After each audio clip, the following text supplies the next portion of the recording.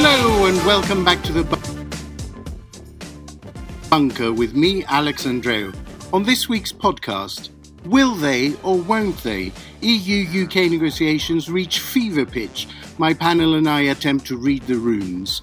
We chat to our special guest, MAGID MAGID, about that much ballyhooed but non-existent entity, the North, about the future of immigration, young people in politics and the green agenda. We gaze into the foggy horizon of what the high street might look like after the pandemic with expert Harry Wallop. And finally, my panel educates me on what is Spotify Wrapped, why I should unwrap it, and what politicians' melodic preferences reveal. All this and a little more in today's Bunker.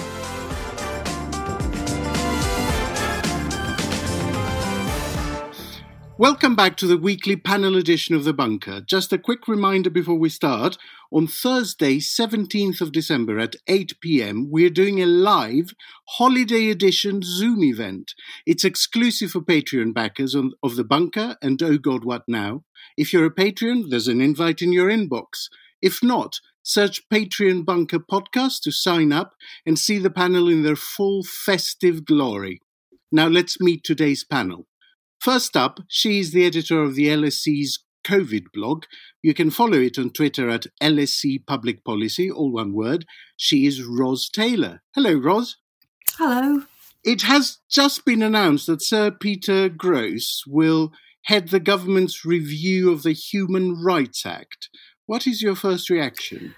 Probably astonishment that the government has time to do this stuff when it is in the middle of trying to get a last-minute Brexit deal and dealing with COVID. But it's still pushing through with what is, a manifesto commitment to allegedly update the Human Rights Act. But that it hasn't been distracted from this plan. The government is promising to update the Act, which is a step back from previous pledges to do away with it or replace it. Labour still think it's just a Trojan horse to downgrade rights and called it bonkers. Is there a real danger here for our rights? Yes, there is. There was a slightly disingenuous statement that the Lord Chancellor put out earlier, and he was saying that the review is about whether the HRA is working effectively. It's not really about that at all. It would be very interesting to hear if the HRA is working effectively and if people's human rights are being protected as a result of it. But that's not what we're getting. We're getting an invitation to find ways of updating it. It's also a bit surprising to me that the man in charge of it is a ex-judge, of course, as you'd expect, and a commercial lawyer, not in this sphere at all. And there are some, reasonably good people on the panel, no very, very strong supporters of human rights. But this is a worrying move, and I think we need to watch it very, very closely. And we will. Also with us today, we have the Atlantic staff writer and our unofficial US bureau chief, Yasmin Serhan. Yasmin, hello. Hi there. Yasmin, tomorrow has been dubbed V-Day as the first doses of the vaccine are expected to be administered. Is this as universal a triumph as is touted? It's certainly a big deal for Britain, at least. I mean, the Pfizer rollout would make Britain the first Western country to license a COVID vaccine. As I think we all know, Russia and China beat the rest of the world to the punch, I should say. And it's the first country to give regulatory approval to the Pfizer-BioNTech vaccine, which I think is 95% effective. So, with this week, I think Britain has ordered 40 million doses. So that's enough to vaccinate 20 million people, which I think is, correct me if I'm wrong, about a third of Britain's population, which is no small amount. So in that respect, it's a huge deal. But there's always a but, of course. And I think it's worth mentioning that, as great as this is for Britain and a lot of other high-income countries that are anticipated to sort of follow its lead in approving a lot of these vaccines, there is really a long road ahead to the global recovery. I think something that a lot of folks have been sort of talking about, and I think we'll talk about even more in the coming weeks, is this concept of vaccine nationalism and this notion of countries effectively trying to secure as many doses for their own population as they can. The problem with that is that, I mean, you have countries like Britain, you have EU countries, you have countries like Canada who are securing loads of doses for their own population, makes sense, right? But who are also involved in COVAX, which is the international entity aimed at trying to have as much equitable distribution of the vaccine as possible. So regardless of a country's wealth, just equitable access to the vaccine. But by striking all these bilateral deals, as Britain has done, as Canada has done, they're actually kind of undermining that effort, because what we know for sure is that there's going to be a limited amount of doses, especially at the onset. And effectively, when countries are reserving these millions of doses for their own population, they are taking away from what's left for the rest of the world. And I think something that, this pandemic has proven is that this is truly a global crisis, and it's only going to really be solved once we've solved it globally. I think if, the vaccine is allowed to be endemic anywhere, it's a threat to us everywhere. So while this certainly is promising news, I wouldn't get too excited just yet. Now, Trump held a victory rally last weekend. Is there any sense in trying to rationally dissect this madness anymore, or are we just in a holding pattern waiting for this toxic ghost to be exorcised from the White House so we can start arguing actual policies again? Or would it be dangerous to switch off? There is definitely a temptation, and I've fallen into it myself, to kind of think, the U.S. election is over, I'm going to turn away from it. But there's some real damage that's going on currently. The efforts that he's going to call this a rigged election, to undermine confidence in U.S. democracy, and plainly, the Republican Party, at least some aspects of its willingness to kind of go along with this charade, is really, really distressing. And if President Trump is laying the groundwork for how one can, undermine an election, get large swathes of the population to distrust the electoral process, we could have a situation 4-8 years from now where someone much smarter, much more capable is able to learn from what President Trump's done and try to take it further. So, I'm personally trying to fight the urge to just ignore and, kind of turn to what's coming next with the new administration. We shall all join you in your efforts to not ignore what's going on. And finally, today's special guest, we are exuberantly exultant to be joined by MAGID MAGID. So good they named him twice. He's a former city councillor and Lord Mayor of Sheffield, a former Green Party MEP and author of the new book, The Art of Disruption, a manifesto for real change. And he's still only 31, the rotter. Welcome to the banker, MAGID. How are you? Honestly, thank you very much for the warm introduction. I'm doing great, thank you very much. I'm just in best part of the UK in Sheffield, and I'm basically, just getting on with things, and it's getting cold, just staying indoors at the moment. But I'm doing fantastic. Thank you very much. MAGID, as a fellow migrant, there is sometimes a weird duality in how I see the UK as both a place which is home and I love, but also a sort of horrifying reality show I am just watching. It's a goggle-box version of citizenship. Right now, do you feel more a part of this skip fire or an observer of it? Great question. Just, I guess, by virtue of just living in the UK and, of course, loving the UK and calling the UK home, I feel more of a participant more than an observer, to be honest. Of course, I am observing what's going on in horror at times, but it's just, I feel as if I've got responsibility to actually try and play some sort of positive, active role in that. And I would do that, I guess, wherever I lived. Very more, and I guess you could say maybe that's just me as a person, and some other people who've moved to the country may just be observing.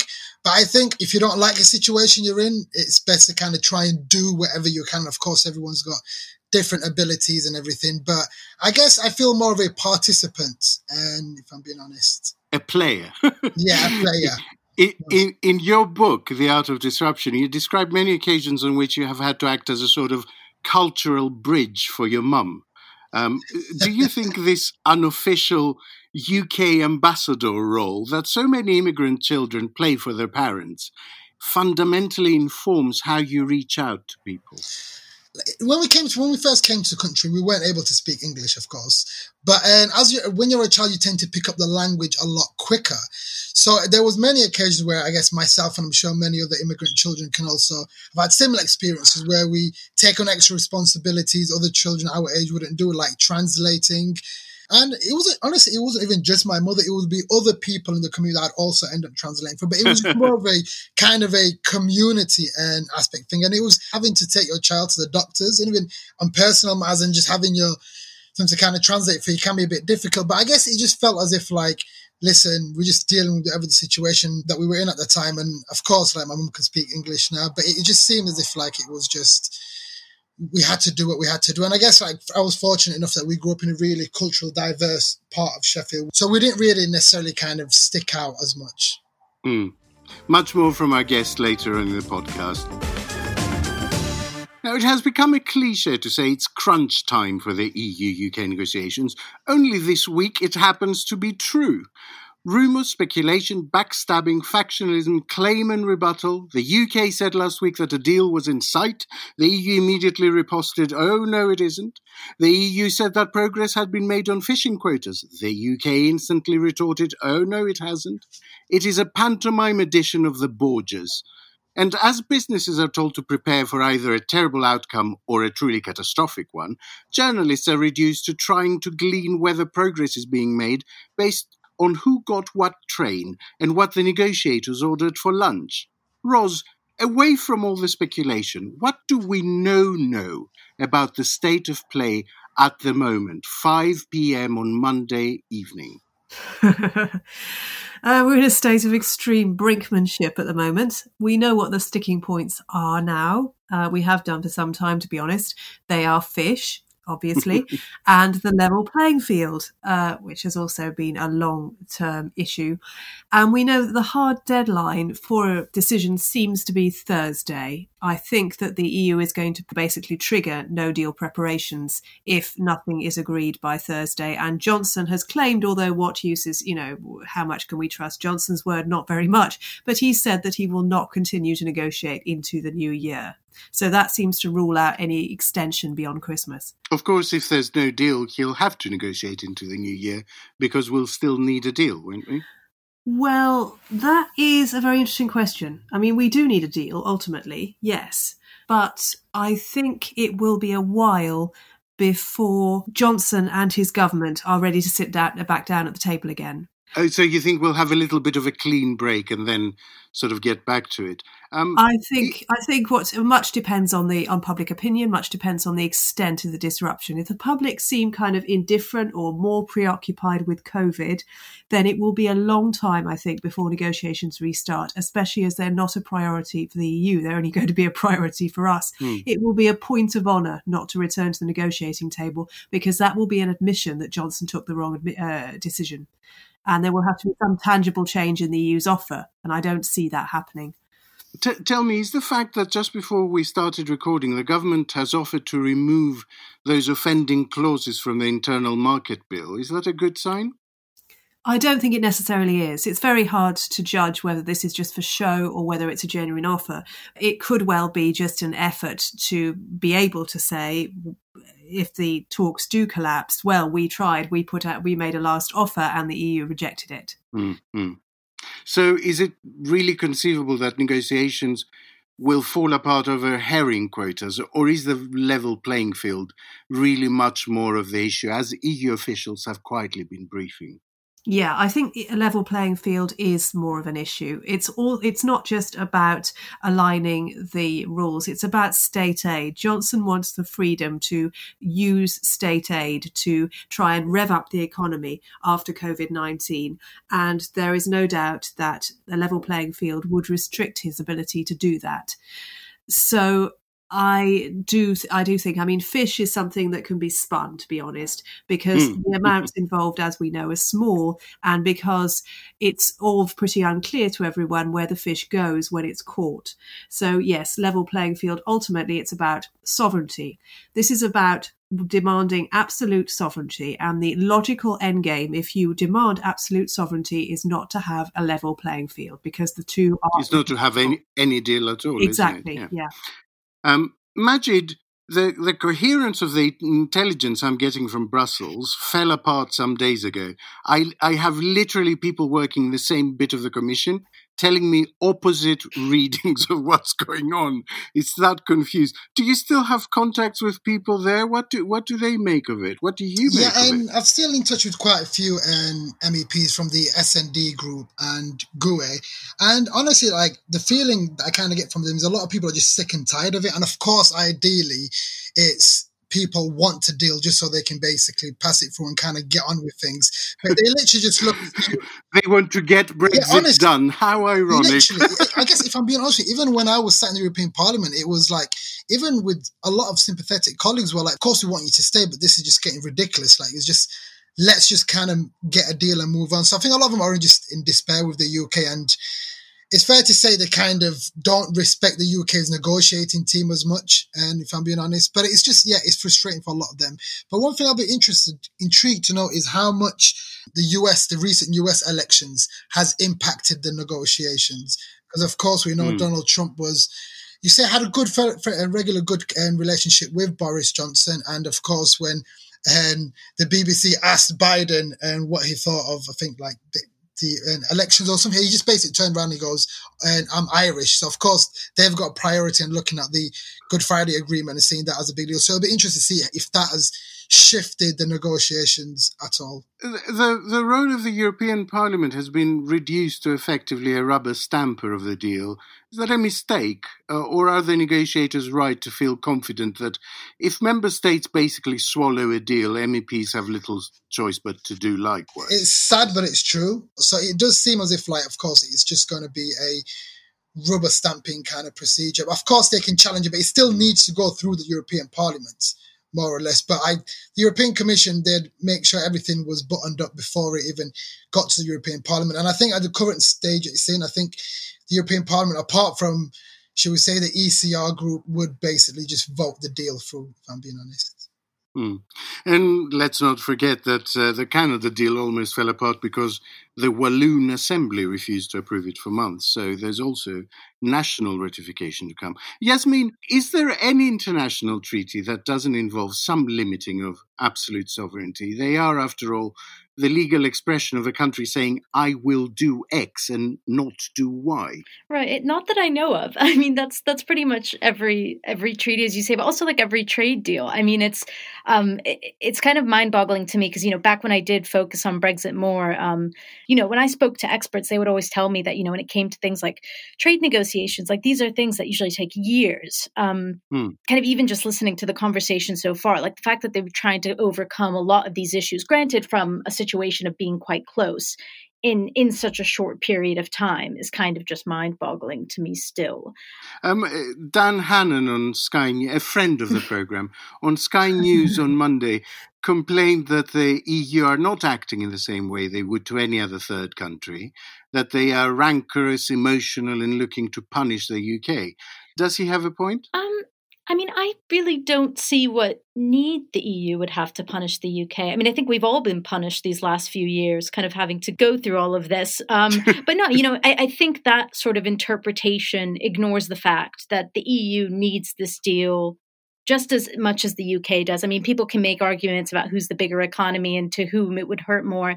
But at the end of the day, these are two partners sitting at a table who both have an interest to get a deal. And, I don't think that changes. But what's more, I mean, it's not like the EU needs to dissuade other members from leaving. I mean, we're not, bracing for a Frexit or a Swexit or any of the other varieties. I think, that sort of reading, I think, kind of just harkens back to that initial sort of Brexit-y idea of, the EU is just overpowering and domineering and we need to kind of go off on our own. Yeah.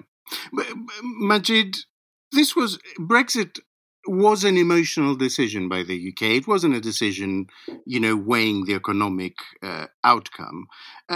So was it reasonable to expect then our former partners to act in an entirely dispassionate way? Because this really hurt in Brussels as well. This really felt like a snub in European capitals. So was it reasonable to basically expect to date the spouse you just divorced?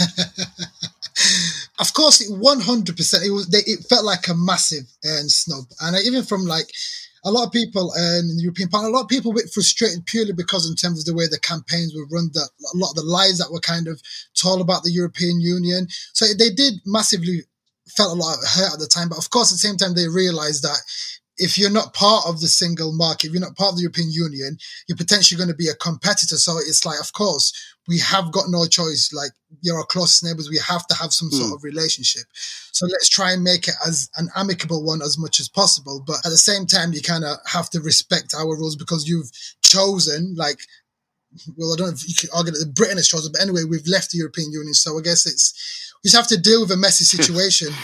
Ros, the more optimistic interpretation, this is the theatre that necessarily precedes a compromise that both sides need to sell to their domestic audience. The less optimistic interpretation is that talks have fallen apart and we're heading for no deal, but neither side wants to be the one that walks away. Where do you fall in that division?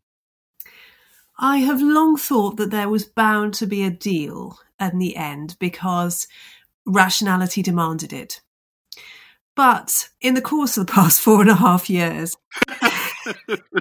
I have been wrong many times because rationality has not led the government's actions. And I begin to think that as we, over that time, have steadily moved towards not just, the hardest possible Brexit and now the possibility of no deal, that in a sense there is now a narrative where anything less than no deal will not satisfy those people who are clamouring for it. And the people, unfortunately, who are clamouring for it are very hardline Eurosceptic MPs and the Cabinet and Johnson himself. I think psychologically now for Johnson is not in a bad place. He now has the prospect of a vaccine. He's very pleased that Britain has been the first country to get the vaccine approved and rolled out. Of course, he claimed that was because we were not in the EU anymore, which was not true, but that's what he claimed, and nonetheless it happened. And I think now there's almost going to be a gambling part of his personality which will say, yeah, to hell with it. This is what I've been working towards. Let's roll the dice. Let's just go for it. Yeah. Yasmin, was Anglocentrism always a big obstacle? I mean, the idea that because Brexit is the most important issue to England, everyone else, Scotland, the EU, the US, the Commonwealth, had to stop whatever they were doing, especially in the middle of a pandemic, and just give this their undivided attention. Yeah, I mean, I think that's certainly perhaps the case with regard to kind of just, the UK's constituent parts in the EU. But, I think speaking obviously as an American who has been home in quite some time, I've never really gotten the impression that, particularly with the incoming administration, whilst of course they care about the Good Friday Agreement and everything else, I don't think that this is something that the US is going to lose sleep over. But yeah, I mean, I think there's definitely an element to that. I mean, particularly for, constituent parts of the UK that didn't vote for this, but feel like, the union itself is kind of just being disregarded in this big fight. But yeah, it will be interesting to kind of see how I kind of get the sense to the point that Magid made at the beginning. I think there is a level of exhaustion. Everyone wants a break. Yeah, basically. So I don't, it definitely has kind of taken everyone's attention, but I can't imagine it will for much longer. Our guest today is MAGID MAGID, or as he was known at the University of Hull, MAGID MAGID, the submission magician. I shall probe this point no further. Okay. Magid, you came to the UK at 5 years old as a child refugee from what is now Somaliland. Do you remember much about your time there? Honestly, I think I was just a bit oblivious. And I think my mum, really blessed her, did a good job of trying to, I don't know, but there's not much I remember apart from moving around. I guess there was one, I remember, ridiculous things. I remember when we was in a camp in Ethiopia, of course, we didn't have much toys or anything. So we'd always kind of come up with things to kind of amuse ourselves with. And I remember we'd get, branch sticks and we'd find a plastic bag, because you can find them anywhere in the world.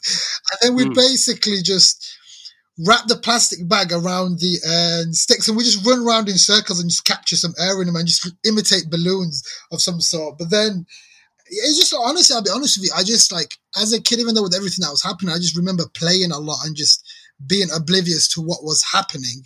If you were to ask my mother that same question, she'll have a completely different experience. Of course. Fast forward, really not a very long time, and you were elected Sheffield City Councillor for Broomhill and Sharrowvale in 2016 and became Lord Mayor of Sheffield by 2018, still in your 20s. What got you into politics at such an unusually young age? Do you know, I was involved in student and university, my students' union, and I actually I was student union president when I was at university, but I'll be quite honest with you, I didn't even know the difference between left and right in the political spectrum. I wasn't involved in politics. I knew I cared about issues that I wanted to eradicate the hidden cost of university fees and time for free education, all that sort of stuff. But it was just seeing Nigel Farage and UKIP just do so well. And I just remember thinking to myself, with everything that was happening, with all the, like, so much rhetoric of fear, hate and division, I thought to myself, if I can at least make my small part of the world, my Sheffield, my community, that'd be better and play some sort of active role. That's me doing something. And it just got to a point where I just realized I couldn't keep on asking the wrong people to do the right thing. And nobody asked me to stand to be a councillor. I was like, right, like, how can I become a councillor? And then I just basically just stood to be a councillor. And then I guess one thing led to another. Now, a year later, you were elected as the Green MEP for Yorkshire and Humber. What drew you to the Green Party? I mean, you say when you sort of went into it, you didn't know the labels, as it were. When I was at university, so I guess when I joined the Green Party and after the European elections, and I guess I'll be honest, I didn't join the Green Party for its environment and climate and aspect of its policies. To be frank, for me, it was like a lot of my values and principles drew me to the Green Party. Even though my family and friends were Labour Party supporters, I just refused to accept that the future authors of our country were people like Boris Johnson and Nigel Farage, especially when I knew we had a better story to tell of Britain where we all played the protagonist in some shape or form. And then I just wanted to, so like when I stood to be an MP, I was loudly and proudly campaigning to say that we should remain the European Union, even despite all the flaws of the European Union, loudly and proudly campaign for freedom of movement, the fact that immigrants do make Britain great. And it's just, so for me, I was quite unapologetic in my approach. And then I guess the rest, and I just got elected thanks to the wonderful people of Yorkshire and Humber. Now, it would take half this podcast to list all the ceilings you have smashed, to list all the youngest person to do this and the first British Somali person to achieve that. Suffice it to say, you rock. You are one of Time's 100 rising stars shaping the future of the world now. Is that a cross as well as a blessing? I mean, is there a pressure to go on to more and more and achieve more, to open more doors? Are you still in charge of your future, is what I'm trying to get? Or are you just dragged along by this torrent? Honestly, it's definitely, there's a lot. Of course, like, I feel a lot of pressure and it's like, Jesus Christ. But it's a blessing and a curse. Like, honestly, like, I'm grateful more than anything else. And one thing you realize when you get involved in politics, so you become elected, is that the first thing you realize that you don't do it by yourself. At the same time, it's what you do with it that counts. And I always say, like, God gave us two hands, one to climb and the other one to kind of lift people up as well. So I've always, a big part of everything I do is giving back and making sure that I'm supporting, whether that be other young people and like different mentoring schemes that I'm involved in, but just basically making sure that I'm, as much as I'm kind of, people are helping supporting me, that I'm giving back as much as possible as well. So, Majid, we all heard about Liverpool and Manchester and Andy Burnham, of course, but what was the situation like in Sheffield with COVID?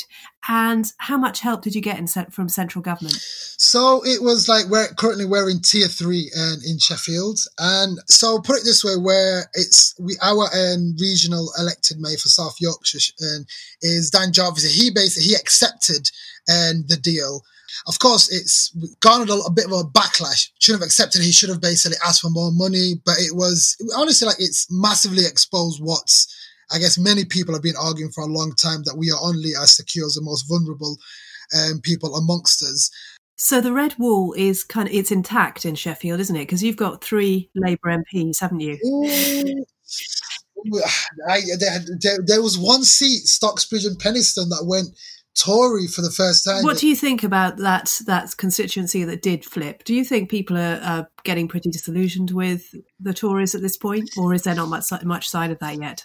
I'll be honest with you, I've not been to Stocksbridge and Penistone to kind of ask people, but one thing I have noticed, I did see the Channel 4 news the other day where they basically was reporting on is the red wall crumbling, and they went to parts of the red wall and basically asking, and there are a lot of people who are slowly basically just getting disillusioned with the Conservative Party, because very much it was the first time many of these people voted Conservative, but it's a lot of people are kind of putting down the response that the Tory government and Boris had in terms of tackling the coronavirus was really piss poor, and as a result maybe they wouldn't necessarily vote Conservative again. And I actually, like, if I had to predict, I would say come the next general election, I would say it would go back to being red. Go back to, but at the same time, the UK, we suffer from short-term memory loss, you see. So it's like, despite how many things, like, God, what happens, it's just people tend to forget, like, and it's so frustrating at times. Majid, Yasmin here. So many Leave voters think that the points-based system, kind of similar to Australia, will quote-unquote solve immigration as an issue. But obviously, many folks have kind of called into question whether it actually will. What will happen when it doesn't? In terms of points-based system, I guess if it doesn't work, which I can't see, like, because we still need immigration in the UK, whether that be for our NHS and lots of different other different sectors. So it's not like we're going to stop migration in the UK. But I can't help but feel like at times a lot of people, a lot of the reasons why they want controls on immigration or they want immigration stopped, period, is because for them it's a case of, well, there's not enough school places, or I have to wait a long time to see the NHS because whenever I go to A&E, it's always full of migrants. But it's a lot of those kind of issues are failed government policy and not necessarily issues of basically migrants coming in, because we know, like, migrants contribute in every aspect of our lives. So I reckon a lot of people will still be complaining about migration, still be like, but we voted to leave, or we've got a new points-based system. Why am I not seeing less migrants? Why am I not seeing? So I reckon they'll be surprised. So I know Brexit is kind of been seen, at least by some, as sort of an expression of latent xenophobia. But the social attitudes survey has shown improvement since the referendum, and the pandemic has also been showcasing, kind of as you were just saying, all the stuff that migrants do to contribute to this country, whether it's, inventing vaccines, looking after the elderly as carers. Which way do you think that pendulum has moved overall? I'd like to think the pendulum has moved to a more positive outcome, where I guess by virtue of, like, it's people seeing migrants on the front line, because a lot of the times it was, and people just necessarily might have not known the role that, like, a lot of the big impact that migrants had in the UK. But I guess due to the pandemic, seeing a lot of migrants on the front lines, whether that be your bus drivers or your doctors, your I'd like to think that shifted. But I guess at the same time, you've got, like, a lot of the tabloids still spouting out a lot of xenophobic rhetoric. Now, tangentially related to that, as horrible as the pandemic has been, it's also been an opportunity for a reset in environmental terms. The EU have sought to make the recovery fund an explicitly green one. Our government seems a little bit more reticent to grab that chance for change. What do you think of the government's net zero plans? Yes, so Claire O'Neill, I think her name was, she was like former energy minister, and she was the one that got axed as the COP president in January, right? She basically came out and said that the government cabinet ministers were basically acting like amateurs. From my point of view, and from a lot of people's point of view, from the Green New Deal UK, it seems like a bit of a wish list more than anything else. So of course the devil is in the detail.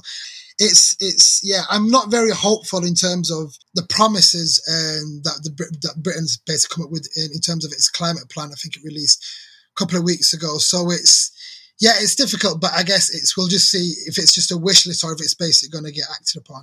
Majid, are people of colour effectively locked out of the Green debate? Is it just seen as a middle-class white thing? It is predominantly kind of white and middle-class people majority of the times. But we know at the same time is if we look at who those people who are negatively affected by the climate crisis, whether that be the global south or the UK, it's mainly black and brown communities, And it's like, if you look at, for example, in the UK, Ella Kisser-Debris, and who was a young girl, I think like 6 years old, who died basically as a result of air pollution, and who was a young black girl.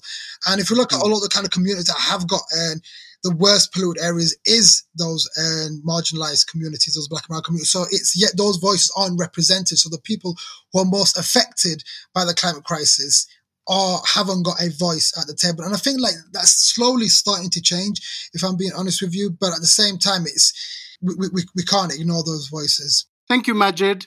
Majid's book, The Art of Disruption, is out now. The collapse of the Arcadia Group and Debenhams comes at the end of a year that has cost an astonishing hundreds of thousands of jobs. The OBR predict that by spring next year there will be 1 million more unemployed people. But are we looking at the end of the city centre as a shopping destination, or a transformation in how we shop that could trigger a recovery in the high street economic ecosystem? We spoke to consumer journalist Harry Wallop, who thinks that COVID could see off the traditional retailers but won't see off the shoppers. Things weren't great for the high street in general before COVID for all sorts of reasons. There was all sorts of consumer uncertainty. People were gently shifting to online, long-running rents and leases. It's really accelerated the debate on business rates. If you want the high street to survive and city centres to thrive, you're going to have to stop taxing shops as physical properties. And that's not really in dispute. The question is whether the government can afford to do that. So, the high street wasn't in a great state. Mostly, actually, nothing more sophisticated than there just being too much capacity. There were too many shops. But I don't think COVID and the effects of COVID at the end of the high street, people still very much want to enjoy the sociable aspects. There's two real structural issues, though, it's shone a very harsh light on.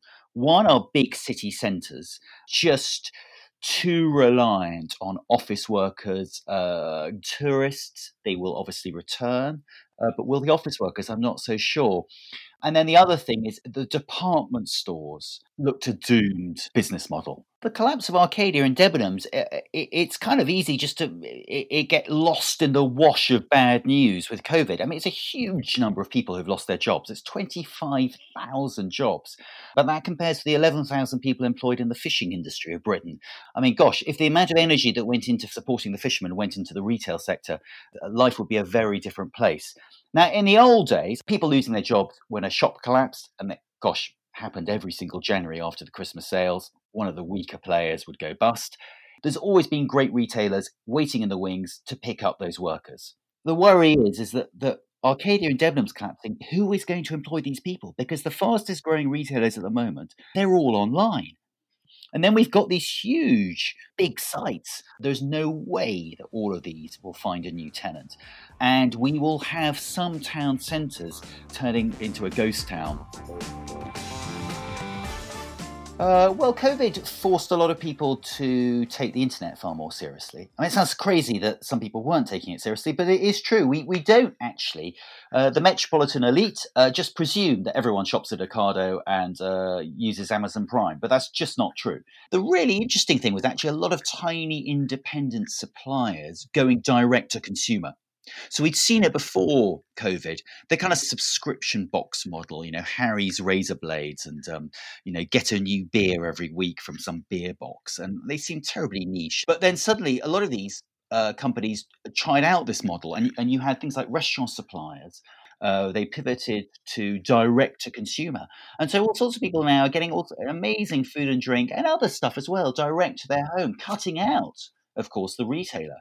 So I think the fascinating thing will be next year or next couple of years, how many middlemen on the internet will collate these different suppliers. Will we no longer actually want to shop via Argos, John Lewis or Debenhams, but we go to slightly interesting, more specialist middlemen who will bring us amazing, socks and underwear or stuff for the bathroom.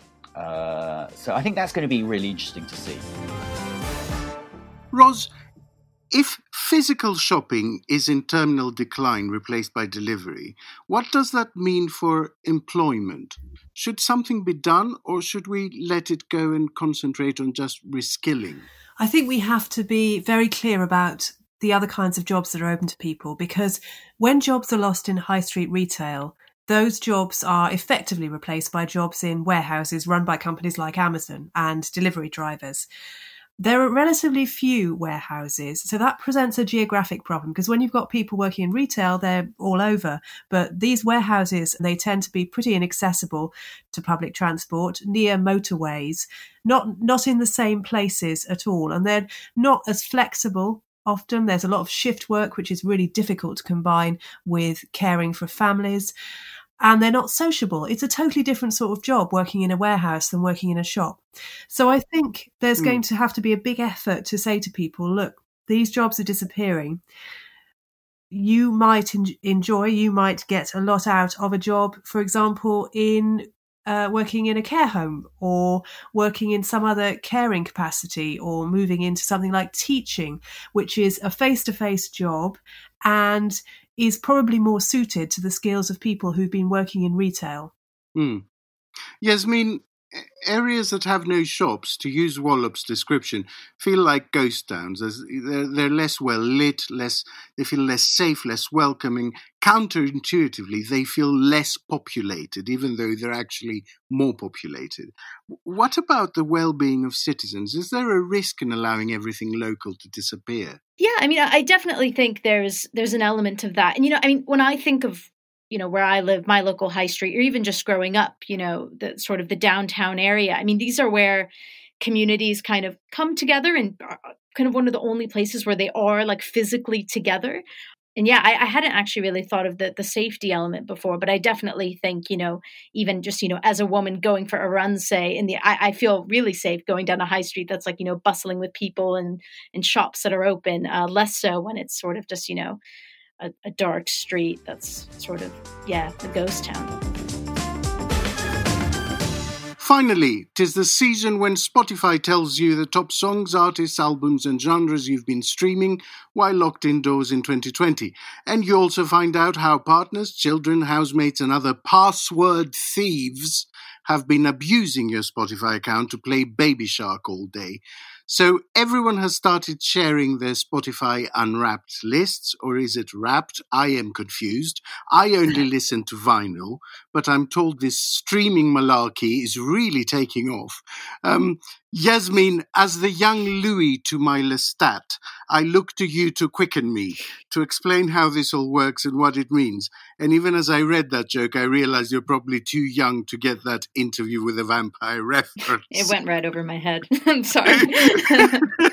So what is it? How does it work? Yeah, so I mean, just very simply, it's Spotify telling you what your music consumption looked, and your podcast consumption, I should say, for the purposes of this, looked like during the year. So it'll tell you listened to Taylor Swift for 560 hours, for example, and these were the top songs. So yeah, it basically just tells you more than you knew about yourself when it comes to your song choices.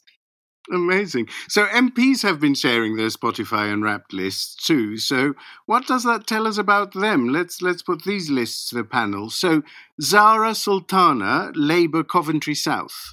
BTS, Taylor Swift, One Direction, Lewis Capaldi, Halsey. What do we think of that? Strong. Oh. Very poppy. Is it? Very poppy. What is BTS? BTS is a Korean pop group. And I've heard of them. Part of like a new genre called K-pop. Nadia Whittome, she's an MP for Nottingham East Labour, and she's the baby of the house. So she's the youngest MP currently in the house. So her list is Cardi B, Young T and Bugsy, Skepta, Megan Thee Stallion. If the production team had made all those four things up, I really would not know. So who's going to help me through that one? It's not going to be me, I'm afraid. Sorry, guys. It's just a lot of US hip hop that are in that. Like Cardi B is like probably arguably the biggest female hip hop. Almost one of the biggest hip hop artists in the world at the moment. She had a very controversial song which caused a lot of outrage, entitled WAP. I'm not going to tell you what that stands for because I don't think it'll be appropriate. But you can Google it yourselves. Okay. Luke Pollard, Shadow Environment Secretary for Labour, likes his megapop. So he's got Lady Gaga, Madonna, Elton John, Melanie C. I know all of those. If Luke Pollard is not gay, he should be. Councillor Matt Nathan, Labour, Clerkenwell, is very indie. Phoebe Bridges, Connor Oberst, Beach House, Arcade Fire. Again, these could all be made up. I wouldn't have a clue. What is this list, Yasmin? Oh gosh. I mean, I know Arcade Fire, but that's all I know. I must say that's not what I'm familiar with. It's niche stuff, isn't it? Niche stuff. Now, Majid, as mayor, you appointed a hip-hop artist as Sheffield's first poet laureate. And yet I happen to know your top 5 songs are A Change Is Gonna Come by Aretha Franklin, Runaway by Kanye West, Menak Wala Meni by Inez, I Wish I Knew How It Would Feel to Be Free by Nina Simone, and the Italian anti-fascist song Bella Ciao. So what happened? Where's all your hip hop? It was an interesting year, you see, Alex. I've got a very eclectic music taste, but like Bella Ciao, do you know? The reason I kind of came about it was there's a TV series called Money Heist, which featured a big part of that song, and then I just kept playing that, and yeah, you know the history, right? Yes, that it was a big I do know the sort of anthem. Yeah. It's brilliant. And I have to say, I listened to Menak Wala Meni, and it's a absolutely brilliant tune. It really is. Yasmin, you think it's been a particularly weird year for song lists because of the lockdown. Explain. Yes, I mean, I took a look like everyone else at my Spotify Unwrapped, and I just didn't recognize like my music taste, because all of them were basically music I would listen to while working, which I wouldn't say is like, so, you know, a lot of like either classical or instrumental or, you know, just like from movies. So, you know, nothing that I think I would say is my particular music taste. Is just what I can write to. And then it just occurred to me that all I've done this year is sit at my laptop working from home. So, I think it's all sort of background elevator music, basically. Yeah, that with a little mix of like, you know, maybe what comforts you, what kind of like got you through the year. I also listened to Bella Ciao because I really liked Money Heist. So it's, you know, it's just a weird assortment. Nice. I think 2021 will, touch wood, give us a better indication of what our music taste actually is. Ros, any embarrassing choices? Well, I wouldn't say that they were necessarily my choices. I mean, the Lego Movie 2 soundtrack occupies the top 2 places, although I do bow to no one because the Lego Movie 2 soundtrack is very good. There is also the Jungle Book soundtrack, ditto, and quite a lot of Taylor Swift because my daughter is pretty much into Taylor Swift. In terms of what I listen to, there's some Christine and the Queens, which I've really got into this year, because that's been fun. And also some Zadok the Priest. I like to play that when I get back from the school run and I have to sit down in front of my laptop and get started on some difficult piece of editing, and that gets me in the mood for tackling the pros involved. That's kind of amazing. I can see you preparing to take over the world listening to Zadok the Priest. I wish. I was just going to say one thing that's great regarding Spotify, because at times that you can get into a habit of just listening to what you know. So how do you go about finding new music? So it's got a great feature called Spotify Discover, songs that it thinks that you might like through using, I don't know, algorithms or whatever. And it's always really, really good. So if anyone who doesn't know, like if you look for your Spotify Discover, it's just great music that you may not necessarily thought of listening to or reaching out, but it just introduces you to a lot of interesting stuff. Excellent. Other streaming services and vinyl are available.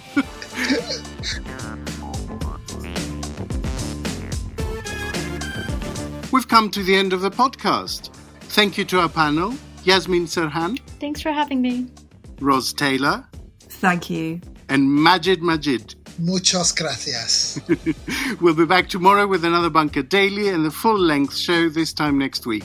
Don't forget to subscribe so you don't miss out on any new episodes. You can also back The Bunker on the crowdfunding platform Patreon. Just see our Twitter and Facebook, or search Patreon Bunker Podcast, and you'll be able to get a ticket for our special Christmas Zoom on the 17th of December.